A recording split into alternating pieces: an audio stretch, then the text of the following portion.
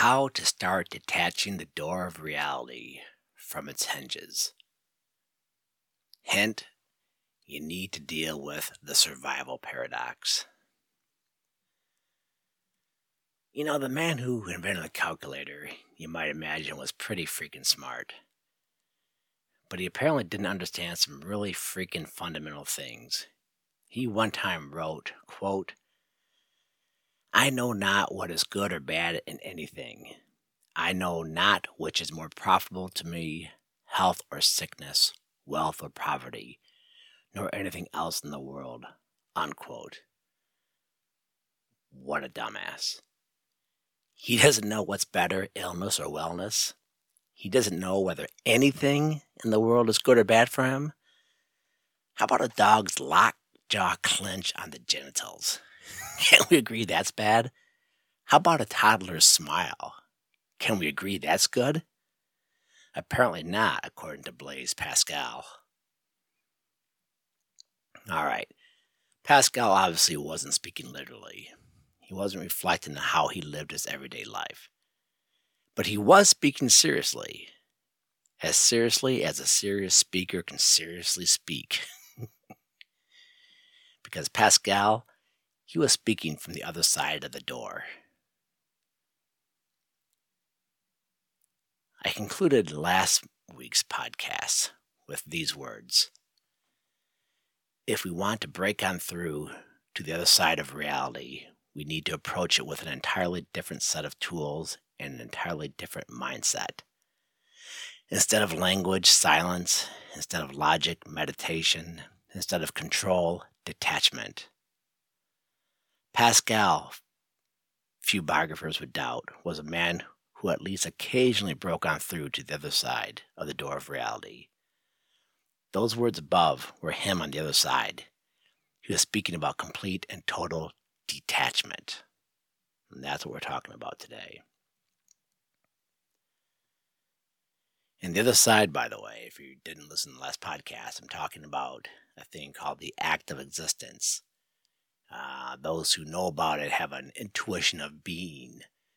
It's been called the Tao, or the first principle of Zen. It's the ineffable, the beyond, the ground, etc., etc., etc. People have been trying to get in touch with it or understand it or whatever for thousands of years. But my whole point in most of these podcasts is to talk about the other side of that door and then how things are on this side of the door, the world of essence or attributes or accidents and existence and substance. But again, you have to go back and listen to the past podcasts. Right now, we're talking about using detachment to get to the other side of that door.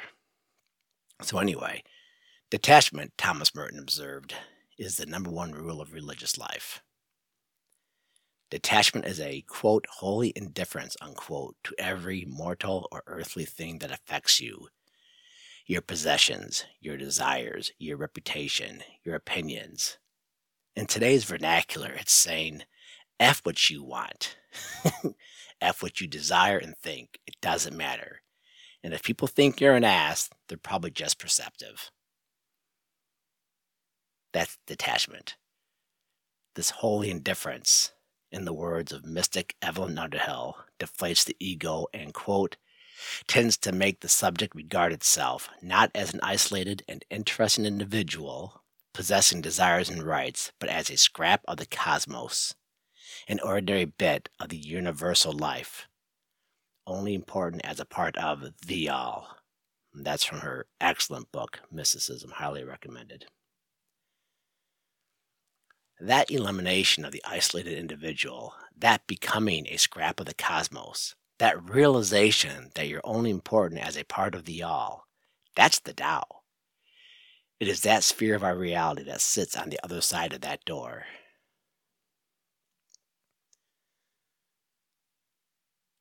Full reality includes something on the other side of the door. That's the problem. We're on this side of the door. We need things like food and shelter, the survival necessities. If we're married, we must provide survival necessities to our spouse, children, and elderly parents. If we are able, we must provide survival necessities to other family members and maybe friends and perhaps even strangers who can't provide for themselves. And all that requires us to engage in things on this side of the door. We must carry out a life of control and take command of every second of the day. Make ourselves get out of bed, turn the ignition key, click on the computer. Everyday life is a relentless series of mini control exercises that allow us and those dependent on us to stay alive. It's absorbing, even exhausting and disheartening, leading to worries and stress and addictions and strokes.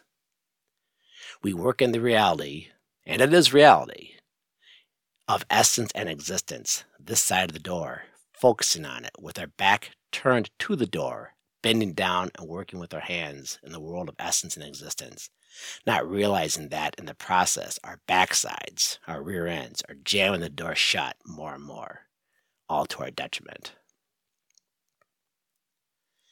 And that's the most frustrating, paradoxical, puzzling thing of all. We must focus on things on this side of the door, yet it's that focus that anneals the door shut to our ultimate demise, to unhappiness and early death.